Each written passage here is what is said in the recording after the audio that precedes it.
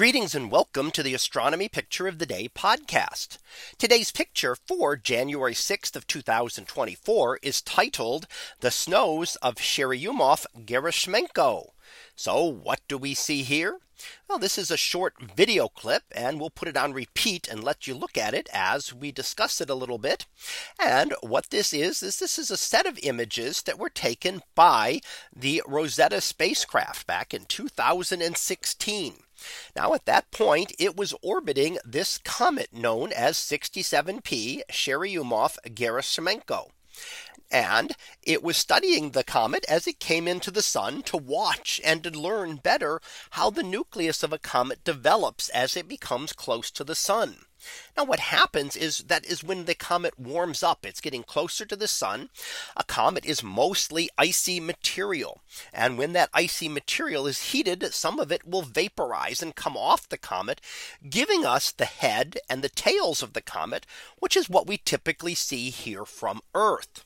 However, if we could actually travel and study the comet from inside of all that, which is what Rosetta did, we can learn more about what's happening to the actual comet itself. Now here, as you watch this, you'll see that we can see it looks almost like a snow occurring, that there are a lot of particles moving around. And some of that is correct. Some of that is actually snowy material. You can see a small amount of the surface with some chunks of ice there and a lot of snow, essentially frozen water and other icy materials that are present on the surface of this comet. And now not everything that you see is associated with the comet itself.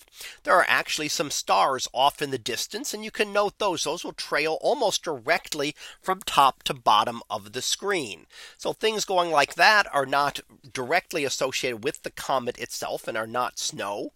However, other things are. Some of the other parts of this are. Likely some of the other parts are also high energy particles striking the camera that could affect it and give us glows of light as well. Those are a little bit harder to distinguish here.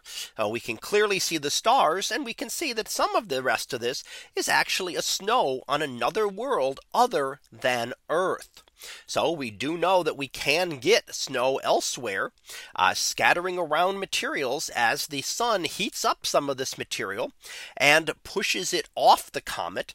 And then bits of it that don't have enough velocity to escape continue to flutter around the comet. Remember, there's no atmosphere here like there is on Earth for snow. So it's not things fluttering down to the ground under that. However, there is a small amount of gravity, and things will eventually work their way back down to the surface of the comet unless they are given enough energy to actually be able to escape from it. So that was our picture of the day for January 6th of 2024. It was titled "The Snows of Churyumov-Gerasimenko." We'll be back again tomorrow for the next picture, previewed to be cats in space. So we'll see what that is about tomorrow. And until then, have a great day, everyone, and I will see you in class.